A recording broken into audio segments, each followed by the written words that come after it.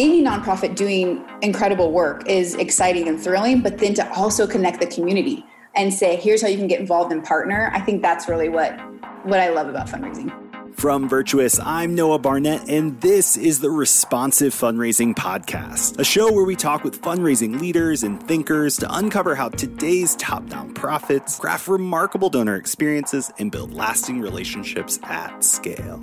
On this episode, I'm joined by Casey Davis. She's the interim executive director at the Diabetes Research Connection. And all around, she's just an experienced fundraiser that has core competencies that range from major gift, solicitation, and stewardship programs to annual fund strategy and administration, grant writing, event planning, volunteer engagement, board management, etc. All that to say that she is truly a full stack fundraiser, and her experience leading an organization during a tough transition in 2020, which was already tough already, was an inspiring story. And so we dig into that and more and really look at Casey's optimism for the future, which I think is a huge takeaway for all of us as we lead our go forward strategies this year. Let's dive into the conversation with Casey.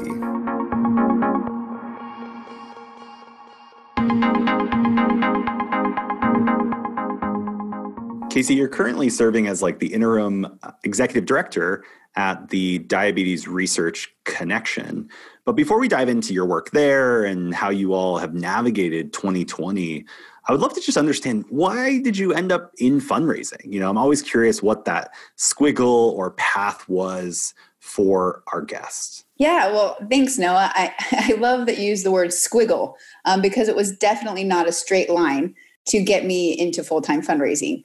I'm born and raised here in San Diego, California. And upon graduating in 2007 from a local university, I got into the nonprofit sector here and was excited. I originally wanted to be a lawyer. And then when I started connecting more and more with nonprofit services, I just loved what they were doing on the ground, entry-level, grassroots.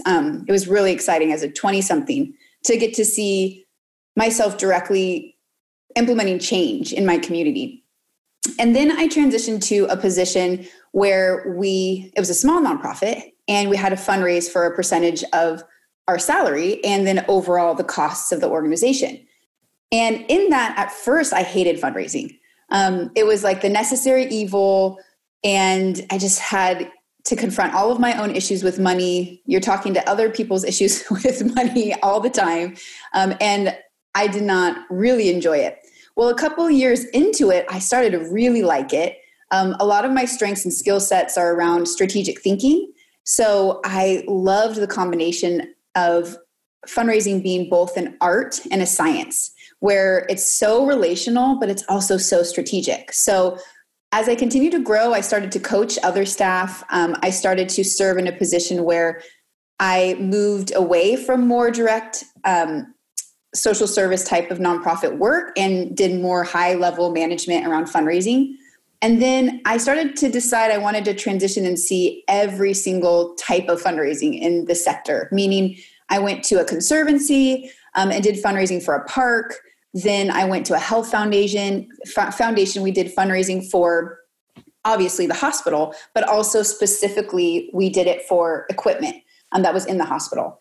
And in that time, I started grant writing. I got my grant writing certification and just really loved, again, the world of philanthropy. Yeah. And I appreciate you kind of sharing how, like, you didn't set out to go into this work, but kind of discovered the program and the impact side, because I do think that's how a lot of people end up in fundraising, or at least the good ones.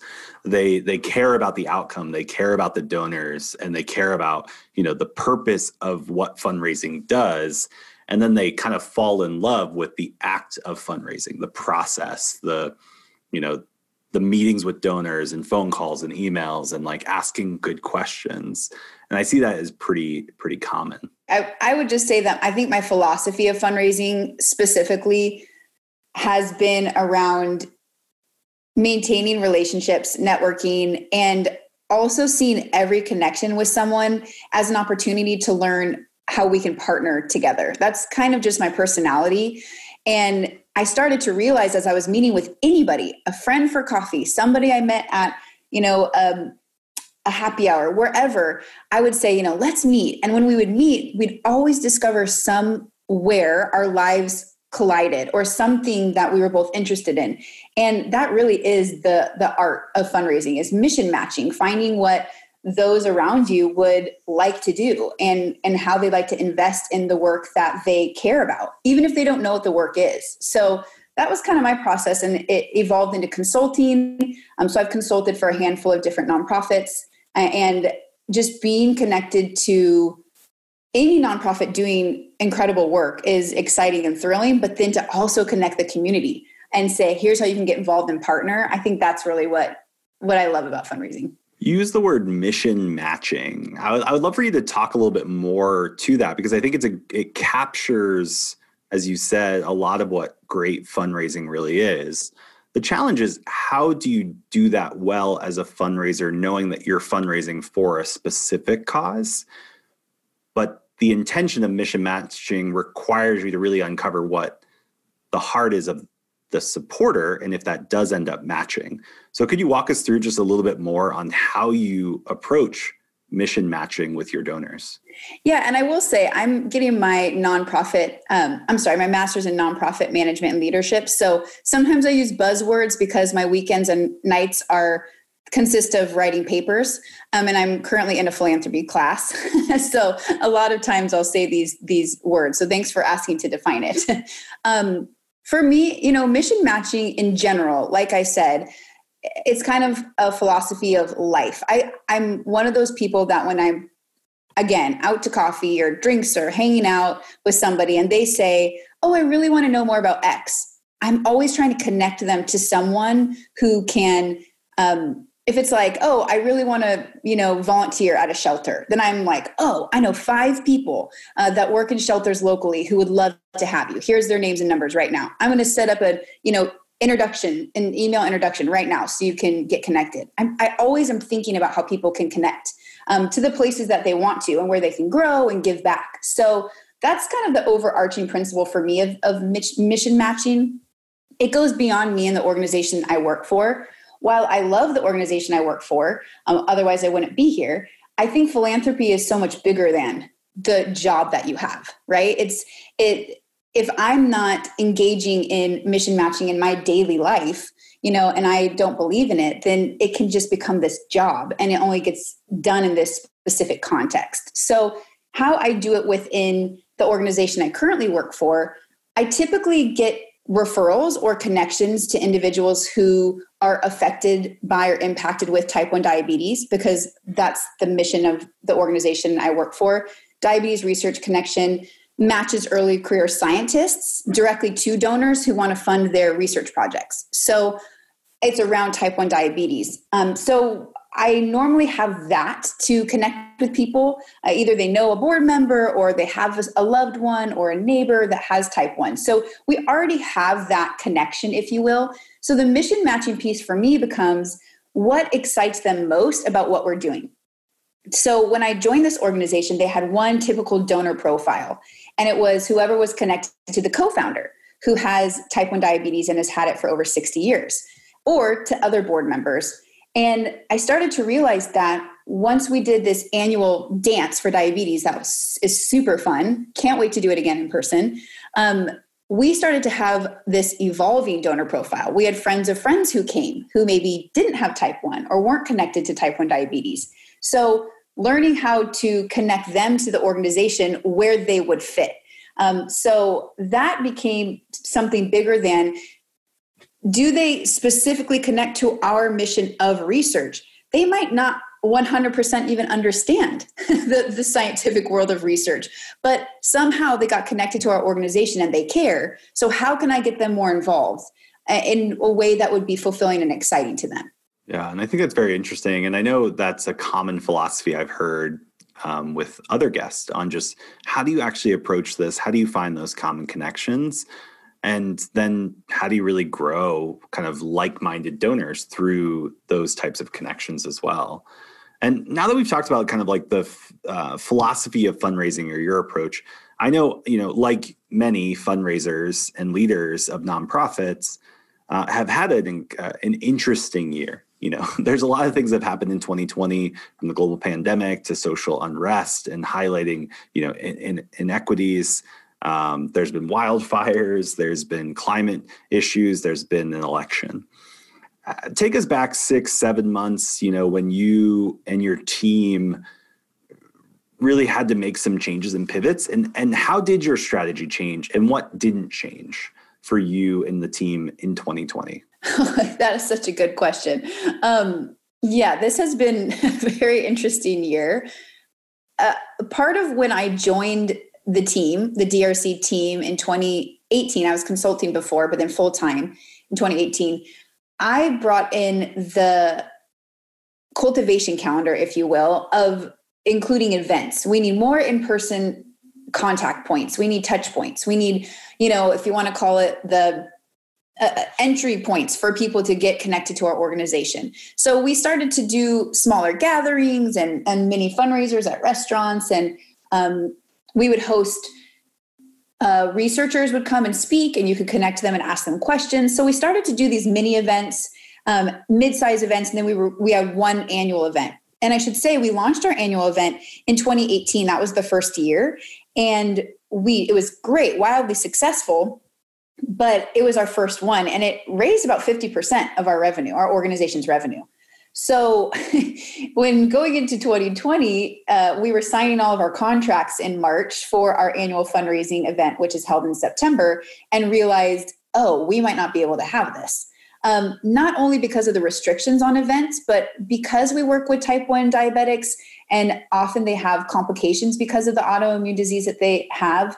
We wouldn't want to expose anybody to any situation that could potentially be harmful in any way. So we started to, slowly stop the planning of the events, all small scale events. And at that time, I don't want to use the word pivot, because I feel like that word has been so overused in the pandemic, but I understand its need. We transitioned to just connecting with our supporters right where they're at. So I picked up the phone and called, hundreds of our donors and contacts, and basically just asked them how they were. So conversations about how they were passing time in the pandemic, and, conversations about what they're planting in their gardens, and, how are they staying sane, and what do they need from us? What could we provide? While our mission is to fund research, is there any way that we could, this is the question we were asking at the time, is there any way we could engage with our community in a new way, considering the circumstances that we're all in? So we started virtual gatherings, mini gatherings. I think we've held about 5 now since that time, and 6. And those were where we would actually have one of our supported early career scientists do a Zoom call, a Zoom webinar, and share about the findings of their projects currently that they were working on, or if they had gone on to receive additional funding and were in a new lab. So we thought this would be a way to directly connect our community to the researchers they're supporting. We also decided to do some virtual gatherings on mental health. We have a retired psychiatrist on our board, and so she did a virtual gathering around self-care and, how to manage anxiety and stress during a pandemic. And we just kind of started to shift things that we normally hadn't offered to our community. We wanted to do that. So we recognized really quickly that we had a higher demand for resources from our community. People needing help locating ways to get insulin because maybe they were traveling and they're not home or whatever. So yeah, it was a lot of just connecting with people, seeing what they need, and finding the ways that we could help them with no agenda or motive necessarily to say, and please make a donation. The long-term strategy, I guess you could say, is hopefully those people, in the future can come back and go, I really loved how DRC interacted with me during a difficult time, and I'd love to join their community as a supporter. And that's probably the long-term hope. But overall, we were thrilled to be able to offer support to our community. We also did our Dance for Diabetes went virtual in September. And that was an interesting experience for everybody. But overall, we were really excited that we were able to do something different. And our community reached out to us and said, thank you so much for trying to adjust to these times. It's really awkward to hold a dance virtually, but we did our best, and it turned out to be really fun. Yeah, and it's so encouraging to see the creativity on how, whether you call it pivot or just evolve, on what didn't change is the commitment to deliver resources for the impacted population that you serve with type 1 diabetes. And also the commitment to that mission of connecting supporters to the story. And maybe how you all have done that, whether it was through these connection calls with scientists between, the scientist and your supporter network, which is incredible because you're connecting the givers to the good, or the outcomes to your supporters to the outcomes, or like the additional benefits that you all offered through the self-care session, or now with this opportunity to kind of say, hey, let's realize that this is silly to do a virtual dance, but we're okay because we're committed to being, and participating together, because that's what matters. It's us showing up together for this cause is so important. And that creativity is something I've seen consistent across all organizations. The constraints has generated creativity for many to still continue to serve their cause. And it's so encouraging. I guess thinking now, we're in November 2020, what has this year taught you about fundraising that you maybe didn't know or hadn't fully realized? And what is your outlook for end of year in 2021? Yeah, I think, I guess twofold. What I've learned, because I feel like I'm learning every day. I'm just a student. No matter how much education and experience you have in fundraising, I think everything that has been revealed during this time has shaken at its very core what it means to be a professional fundraiser or work in nonprofit fundraising. But I think I really have seen the commitment of our supporters. I don't want to say I was surprised, but I was really excited to see so many supporters say, hey, how can we help?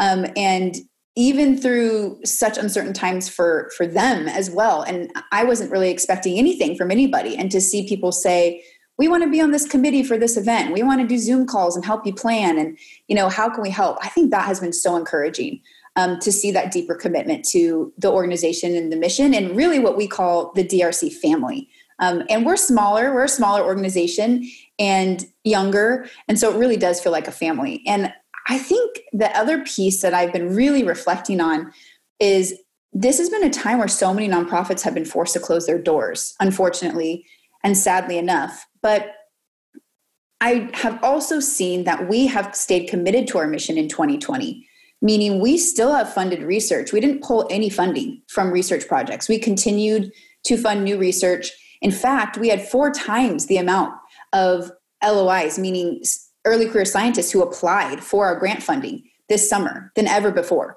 And we were committed. We've actually funded more research than we had even planned on. We have funded the most research this year than ever before. So that has also been encouraging to see that not only our community is so committed to the DRC family and dedicated to its mission, but that while many organizations have had to close and change different things they're doing and, cut costs, if you will, in really drastic ways, that we've been fortunate enough to continue to, and I don't want to say we're raising all the funds, and that's why we're able to raise a percentage of it, but also it's reserves. It's having a board that's very fiscally responsible who set us up really well for a situation like this. So I think those are some of the things I've been reflecting on a lot, and I've been really thankful for about our organization, and that we haven't had to cut staff, and we have lost staff and there's been change and transition, but that we weren't forced to do any of those things, which I think has been great. Oh gosh, going into 2021. Yeah, no, I'm just curious. I know there's so many unknowns, but I'm curious on where your mind goes, or kind of what you're thinking through as you plan for 2021 in a season of uncertainty. Yeah. Because I know many of our listeners are going through that exact same thing right now. And so I'm curious where your head's at, Casey. Yeah. I mean, I'm just trying to get through 2020 still at this point, but I think that's actually everyone's response just now. They're like, 2021, no, thank you. let's just get through this first. Let me finish 2020. Because end of the year is such a push for fundraising anyway. So I should add, I'm the interim executive director and I started about 4 months ago. I think this is my 4th month. And it has been a huge transition, obviously in COVID, but to go from full-time fundraising to obviously a management position that's overseeing an entire organization during a global pandemic. It's been a huge adjustment to say the least. But I have realized that I need to end 2020 stronger and as strong as we can in fundraising. November is National Diabetes Awareness Month. So this is a really pivotal time for our organization to go out and raise awareness of what type 1 is, how many people are affected and impacted by type 1 diabetes, and resources, right? But also what we're doing to research to find a cure and minimize complications and provide better treatment for those affected by this disease. So that push with the year-end push of December is really just taking all of our focus right now. We're really wanting to highlight the stories of those in our community during this time, because I think that stories are so powerful, but also I think that everybody, I don't want to say everybody's lonely, but we all miss each other. We all miss each other and hearing what is going on in one another's life. And I think that there's something about sharing your story of triumph and living with this disease and when you were diagnosed and what that is like has been really inspiring for our community, if you will, and encouraging. So that's kind of my focus right now. Going into 2021, we're looking to expand our team, and we want to really just get set up well to be able to do the work that we do as efficiently and smoothly as possible. So that's one big focus. I think fundraising wise, I mean, my hope is that we can have our annual gala in person. That's a huge, huge hope. But I have learned that we have to diversify our revenue sources, right? You can't just rely on one big event a year. So that's another thing I've learned. So 2021 is going to be a continued year of creativity and innovation. And innovation is one of our core values. So it's right in line with what we're doing, but finding ways for our community to continue to feel connected. We actually grew our board by 3 board members within the last month, which has been fascinating and so exciting. I did not expect it, but seeing how these board members can create new subcommittees and grow us. So DRC really wants to continue to expand and function as a business too, as well, meaning how can we have subcommittees that are focusing on all areas of what we're doing and continue to enhance our services. So that's kind of the broad picture of what I'm thinking for 2021. Growth in staff, really establishing our organization systems like subcommittees so that we can do even more work. I don't want to say more work. We can further the work that we're currently doing, right? And bring it to the next level. And finding creative and new ways to cultivate our current and prospective donors in ways that may have to continue to be outside of in-person events. I think many of those changes and pivots and kind of continued conversations are things that many of our listeners will resonate with as they look ahead to 2021 as well. You mentioned year end and stuff that you're doing at year end. I know there's been a lot of commentary around organizations really seeing the economic impact of 2020 in their end of year results. How does that look for you all? And are you seeing the same thing as far as your fundraising levels as you kind of look to the end of the year? Yeah, I remember reading an article, right? I think it was right when the quarantine went into effect in March, late March. And they had said, 51% of donors are saying they won't give to the causes that they love. And I don't remember. I mean, I've read a million articles that say all kinds of different statistics, but realizing that a lot of donors are transitioning some of their giving to COVID relief efforts, which completely makes sense. And again, in the world of philanthropy, that makes me happy. I like to see that people are still giving to the causes that they care about or to other causes. That's encouraging to me. As for our donors, what we've noticed more than anything, because I've also heard that a lot of our donors are waiting. They were waiting to make their annual contributions until after the election, and things like that to really understand the impact of what they give and how they give. So we've seen that as well. Obviously, there's been job loss and job change, so that's going to impact donors. But what I've noticed more than anything is the amount of donations. I feel like we've seen smaller donations from annual donors or even new donors. Our average donation at an in-person gathering during our Fund a Need, which is our paddle race portion, was between an average, I'm saying, was like $250 to $500. So if we had people giving $1,000 to $5,000, the average person for a 300 person event was higher. With this online virtual gathering, the average donation was $40, along those lines. Again, we aren't even able to track all the people that watched our event on YouTube. We were only able to track those who RSVP'd. So again, this is a hard system to use to really understand who attended and to pull any statistics from. But I've noticed that I believe overall, yes, our year end will be impacted, that there may be lower amount of donations or individuals who are waiting to donate to 2021. And maybe from the conversations I've had, some donors are saying they want to get their finances in order, or they're nervous that there'll be another lockdown, so they want to save, and things like that. Overall, I do see our committed donors who have given, again, I'm saying we're younger, so who've given over the last few years consistently are still giving consistently.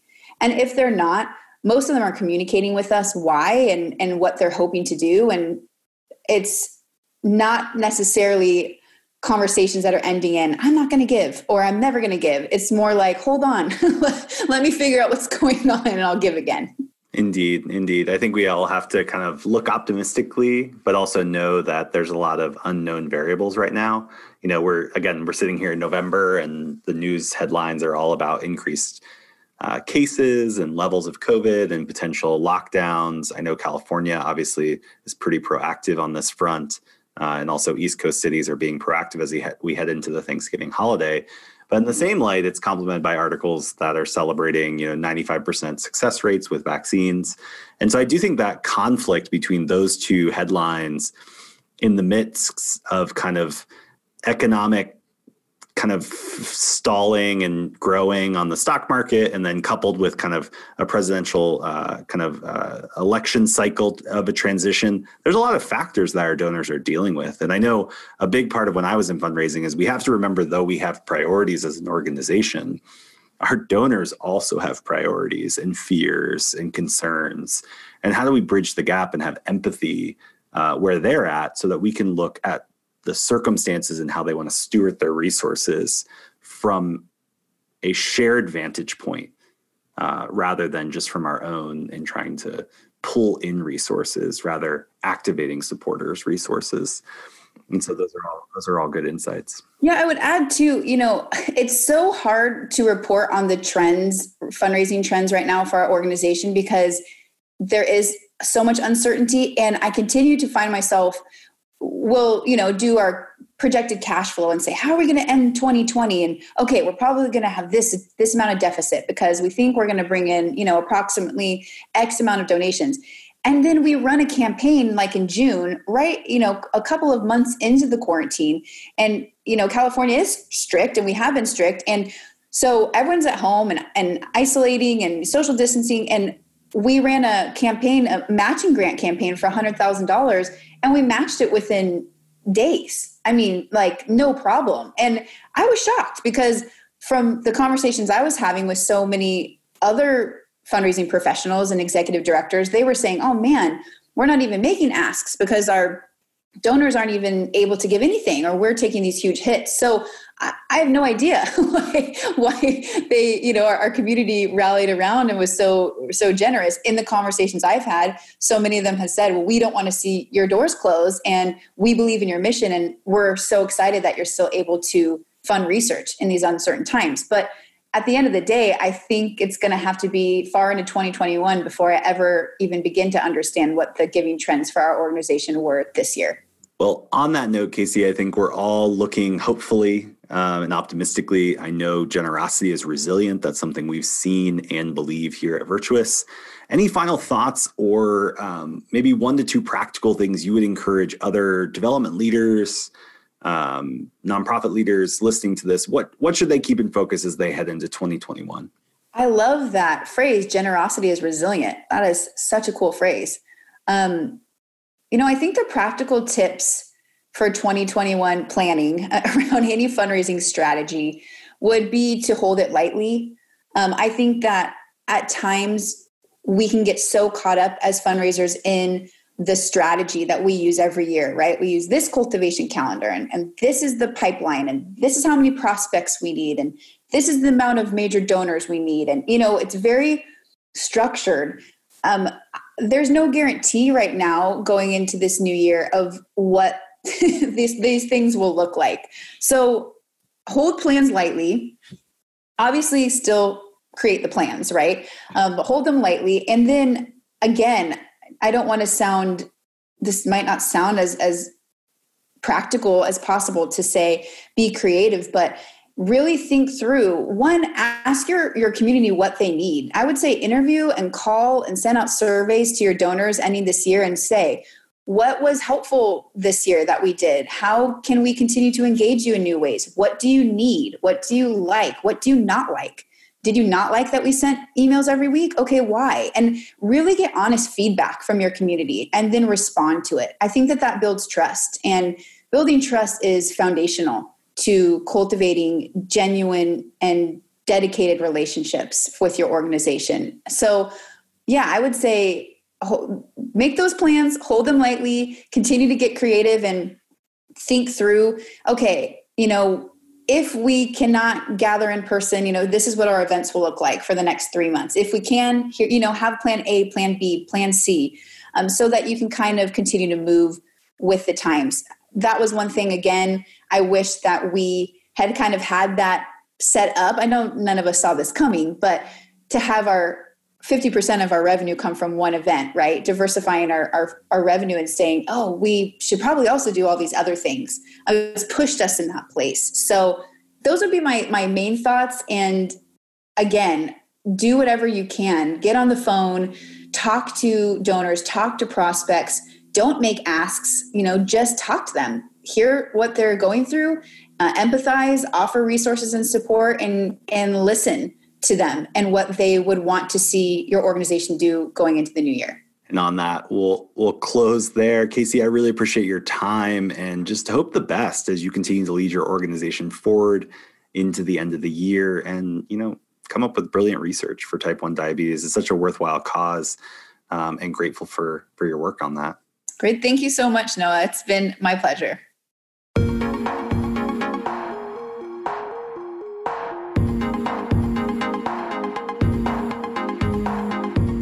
Thanks for listening to this episode of the Responsive Fundraising Podcast by Virtuous. Each episode we've designed to really give you the insights into the philosophy, process, and playbook of leading nonprofits so that you can grow giving and build deeper relationships with the people who matter most, your donors. And if you want to dig further into responsive fundraising, we've actually put together an exclusive content pack just for listeners of this podcast. If you go to virtuouscrm.com/podcast, that's virtuouscrm.com/podcast, you can download a content kit that includes the responsive fundraising blueprint, which outlines all of the strategies that are involved in implementing responsive fundraising. You'll also get the responsive fundraising playbook, which includes 20 plus plays, which are basically strategies that you can implement today at your nonprofit to become more responsive and ultimately raise retention and increase giving. We'll also throw in a bunch of other resources and content that is going to be helpful for you as you think about how you're applying responsive fundraising at your nonprofit. And it's completely free. You can grab that at virtuouscrm.com/podcast.